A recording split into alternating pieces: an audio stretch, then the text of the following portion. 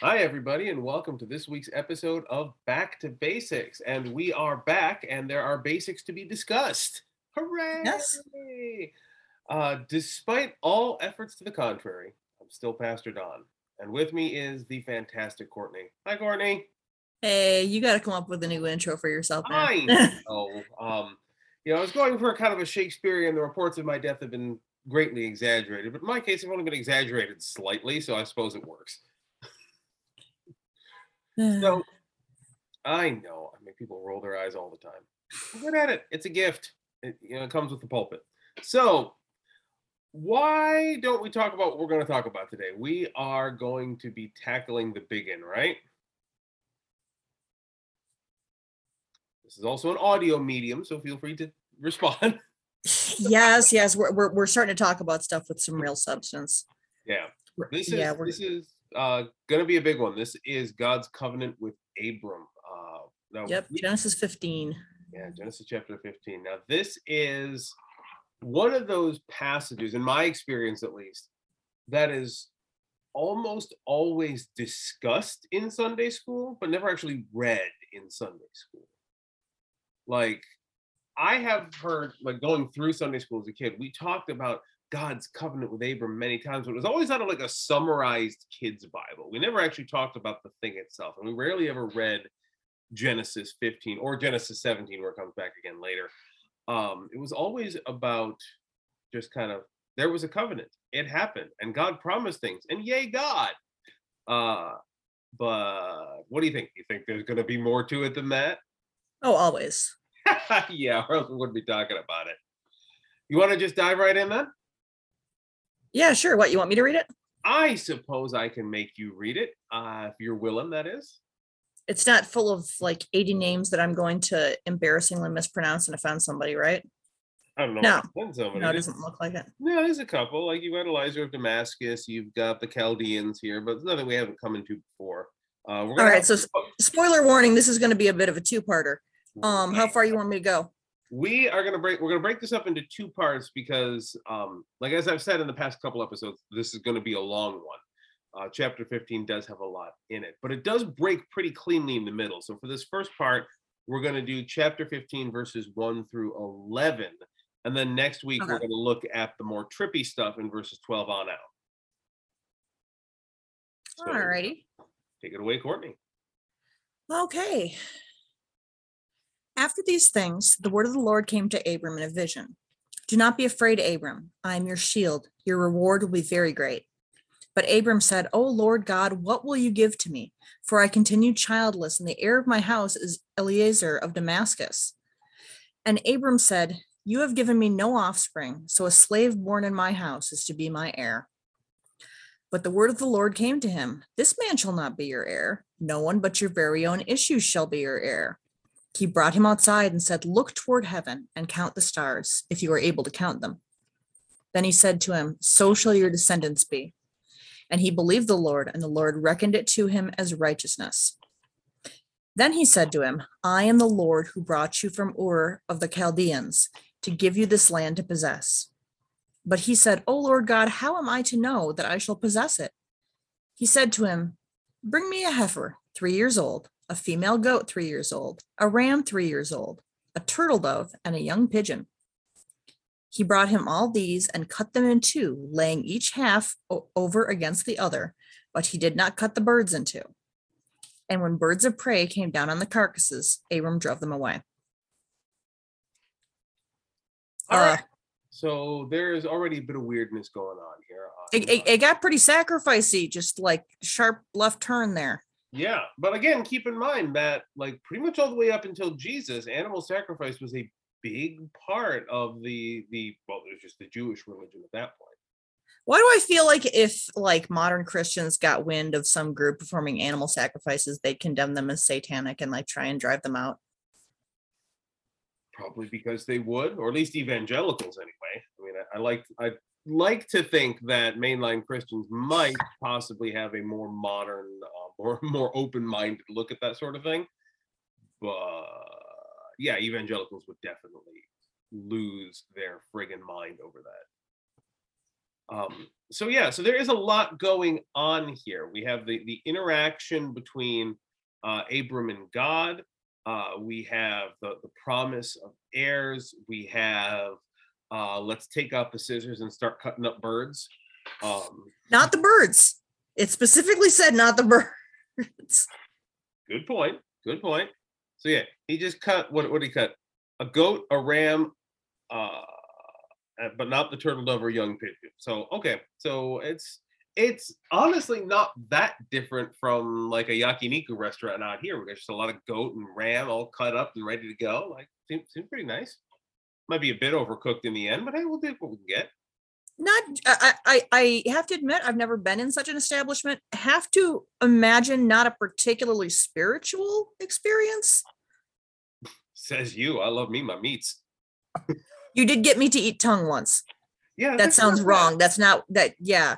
No, I mean like what was it? Beef tongue? Yeah, yeah. No, Yeah, that was weirdly good. I was Yeah. like, well, here's something I'm going to regret. Oh wait, no, it's good. Yeah, no, it's one of my wife's favorites actually. I'm not a huge fan of it, but it's pretty good. Anyway, I digress. Um, so before I start kind of ripping stuff apart, I want to give you an option to kind of tee me up here for any questions you've got, because I'm sure there's a few things here Right. that had you spocking an eyebrow or two. Um, well, honestly, like the first half of this, like 1 through 6, seems pretty it seems pretty familiar for one thing. It seems a little Yeah, paint by numbers because I did go to Sunday school. right, right, right. Uh, here, I'm gonna do this thing. Are you gonna do this thing? Yes, I am, and here's how you know. Now, Like, I do want to draw attention to verse 6 though, because we get that one thrown in our faces a lot. Particularly if you've been listening to our hit podcast and video series Untitled with all of its tens of listeners, we have also discussed how evangelicals tend to use some of these shorter texts as kind of proof texts to say, well, you should believe me blindly and do what I say. But I see, and I don't read it like that at all. It says, and he believed the Lord, and the Lord reckoned it to him as righteousness. This is a specific instance. Like, right. But I think it goes a little more than that, is because this, even in the mainline church, I've heard it suggested that what Abram's doing here is just taking the Lord at his word, unquestioningly believing in him, and God saying, that's a good thing to do, to unquestioningly believe in what God promises. But if we actually look at the rest of the section here, there is no point at which Abram doesn't say, hey, God, what the hell? Like he's rude. yeah, no, 2 verses later, he says, how am I to know that I shall possess it? I mean, you said it, but how am I supposed to take your word for it, dude? Seriously. So, like, he believed the Lord and the Lord reckoned it to him as righteousness. But Abram is calling him out straight away before and after that moment. So the belief that's being mentioned here has got to be something very, very different than the sort of blind faith. Now, I've preached on this passage a couple times. I think it came up in our daily devotions thread at one point. It's kind of a big deal. And I think for myself, from looking at it, that when we say believe, modernly, we tend to think of it as a blind thing. But historically, belief has always been what you could call an interactive experience. Um, Take, for example, something I know I've never talked about on this podcast slash video series before, Star Trek. There's the eye roll I was looking for. For myself, I believe that such a future is possible, but I interrogate it constantly. I ask questions about it. Like I'm watching it currently with both my son and my daughter, who are old enough to start getting into it, and they are, because they are my children. And at every step of the process, it's, how does that work? Why is that way? How is that supposed to work? Can we do that? Do we know how to do that? Is that a thing? And at first I was like, wow, this is unquestionably annoying. But then I realized that this is how we internalize things. This is how we make things a part of who we are, is by interrogating them, by questioning them, by picking them apart, looking at them, making sure that we understand them and can interface with them. And our relationship with God is not dissimilar to that. Hmm. So Abram's belief here is him saying, okay, God, tell me. Well, and I know that you and I have talked about this before. I don't know if we've brought it up on the show. Is this a show? Yeah, I think at whatever. this point Anyway, it is. We're 20 episodes in. I think it's a show. yeah. um, but like I remember hearing the phrase, have faith like a child thrown around a lot. And it always being sort of construed as just this adoring, genuine, that kind of faith. Yeah. Um, That is faith like a child for someone who has never met or had a child. yeah, kids question everything constantly.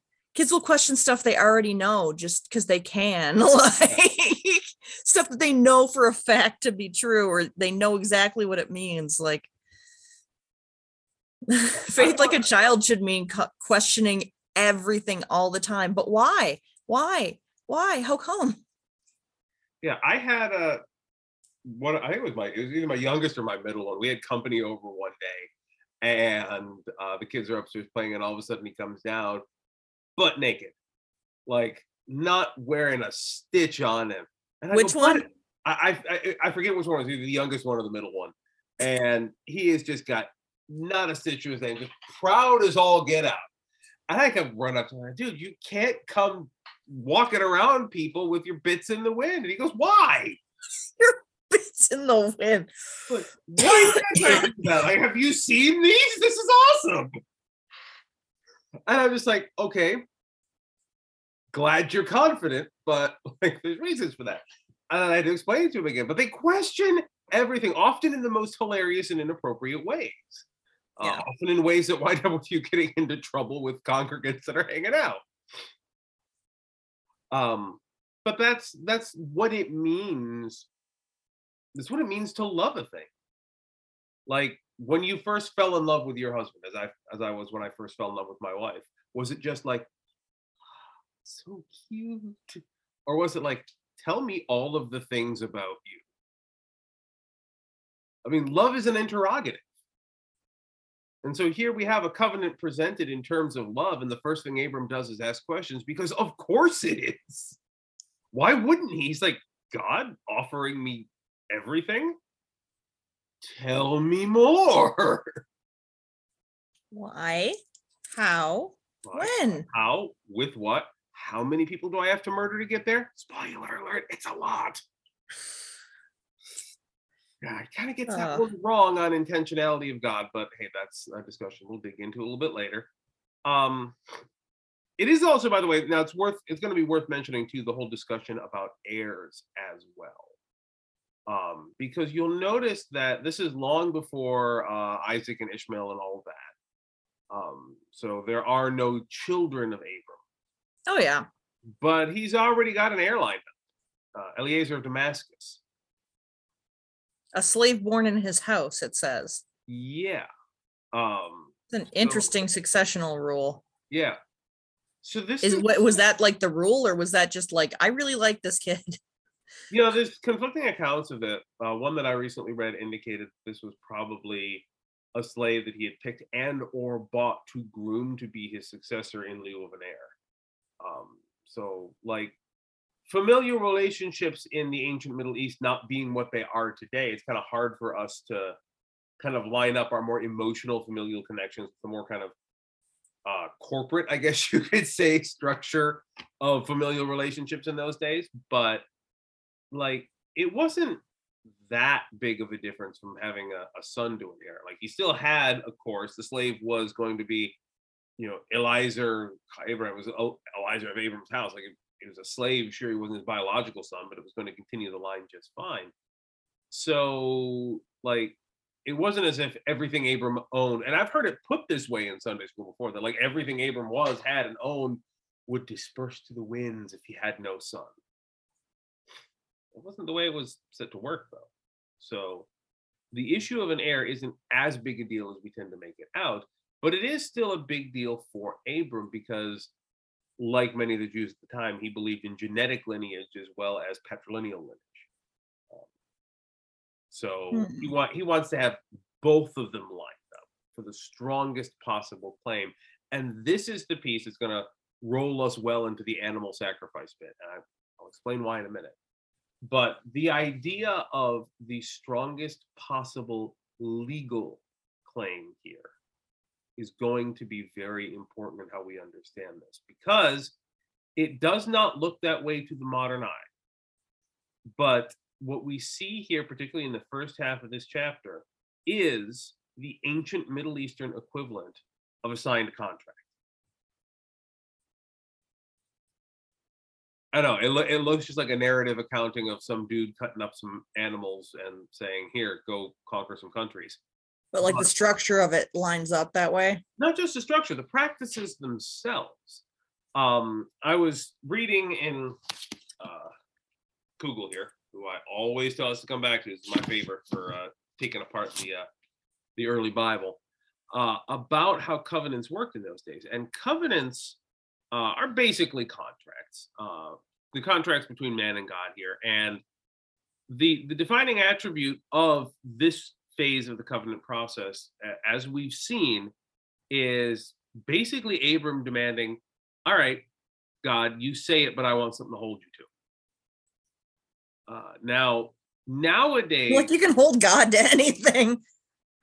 hey, I didn't claim that humans are ever smart in their interactions with God. Like we don't always think it through. Like we want God to prove and be able to hold God to it. And we're like, well, if God doesn't, what are we going to do that? We never think that far through. But this is kind of what he wanted to do. Abram was more or less trying to get God to verify God's promise here in a way that made sense to Abram. So we've got this whole animal sacrifice thing. Now, today, in our culture, in our time, in our place, as has been for hundreds of years, when two people want to enter into a covenantal or contractual agreement, what do? We put all the details on paper. We affix our And three name, signs. our sign, our seal, our stamp, whatever it is, to indicate our assent. And then it is to that document that we later refer if there's any conflict. And as Kugel points out, we don't normally argue over the veracity of the signature. We argue over the contents of the document. Now, in the ancient Middle East, yeah, they had writing for the most part at this point. There are stone tablets and things like that are mentioned and what have you. But most of this sort of stuff was done by word. And since it was done orally, it was assumed that every partner would remember the deals and honor the spirit and the letter of them as best as possible. But there was still the ritual aspect of it, the signature aspect, the indication of assent and consent to the contract. And in absence of anything to sign, of course, because that wouldn't be a thing for several thousand years yet, the practice of the time and the place was to engage in a ritualistic religious sacrifice as a signatory act. So when God's laying this all out, this is God saying, okay, you want your proof? I'm going to step down into your cultural context.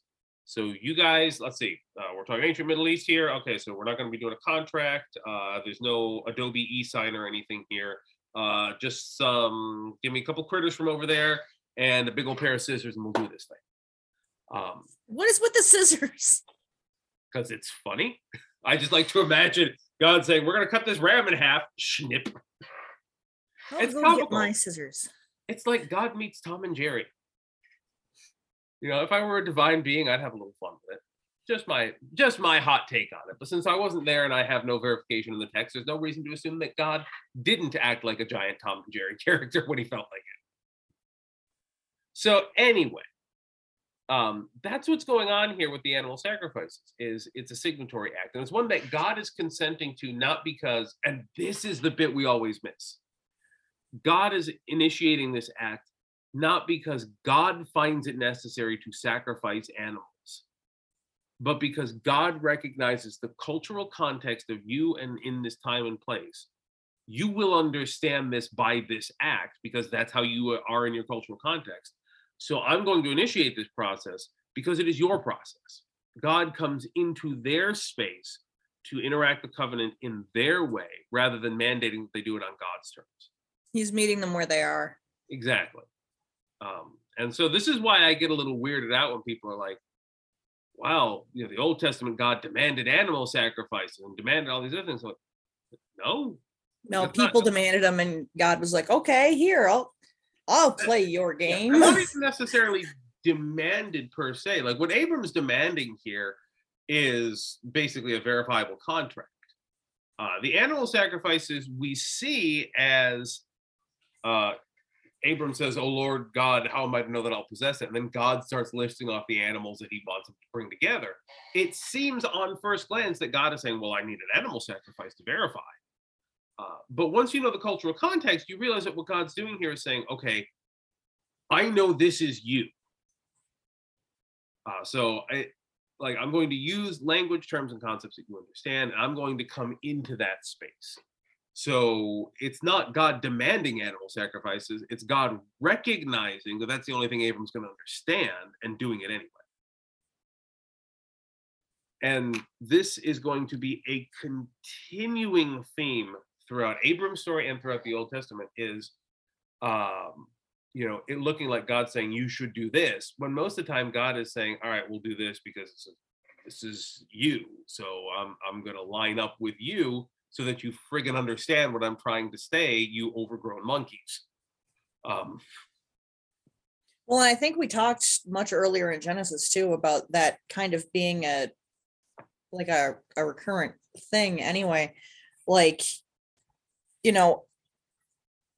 explaining things in a way that we can understand explains a lot of the creation story. Yeah. When you look at scientifically what we know about what actually happened. Right. Let there be light. How do you explain the Big Bang to like some desert nomads who don't have written language yet? Yeah, exactly. Like, no slagging on the desert nomads. I'm No. sure whatever we have in like 1,000 years would be completely mind frying to us. But like, yeah.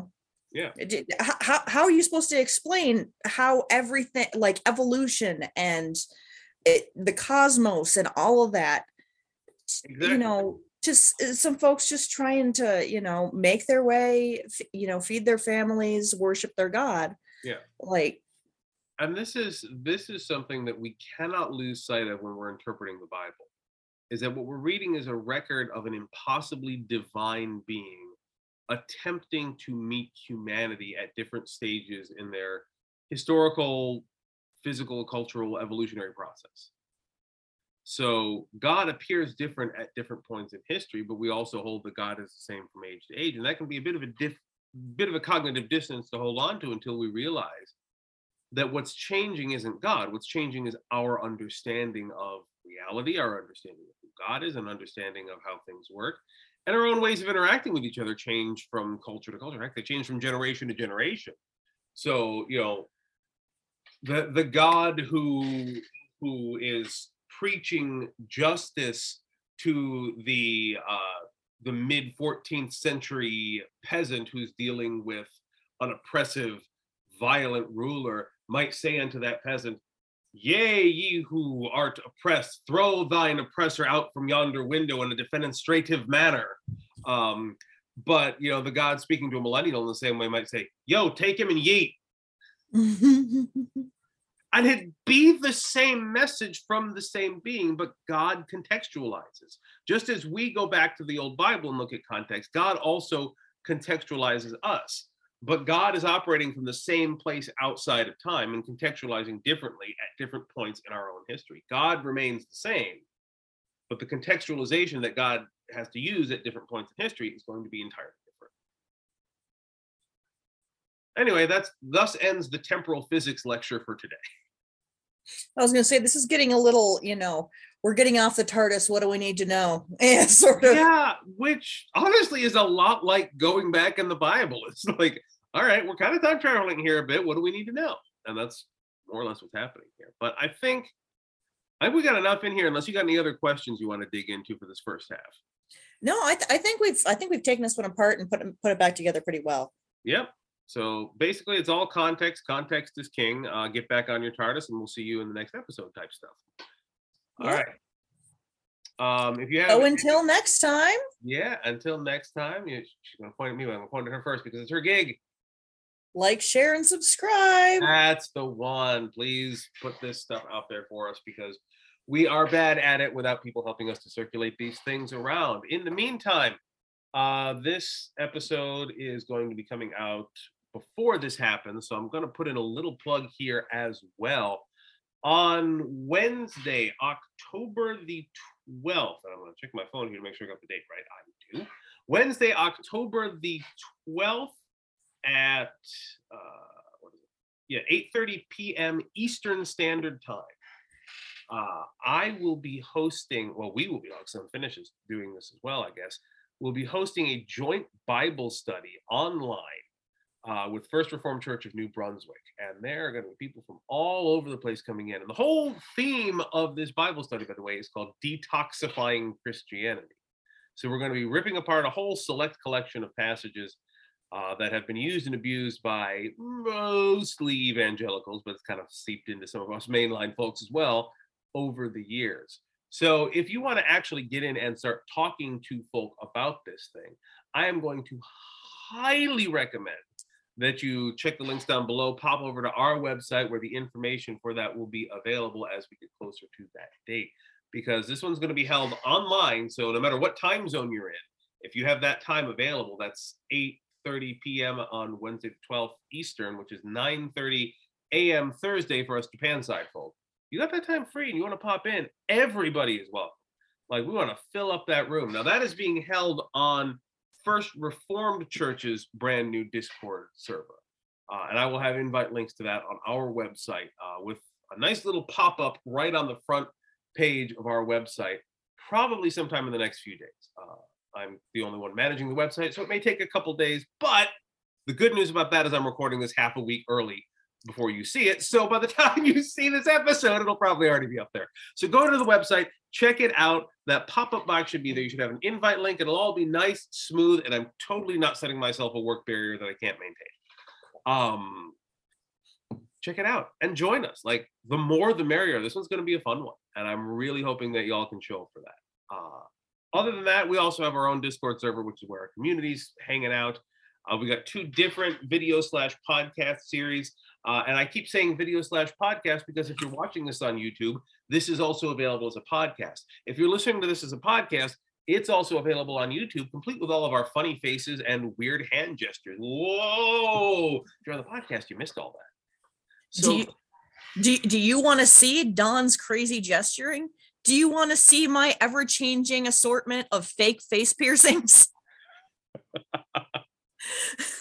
Then come on down to YouTube, where the weird is.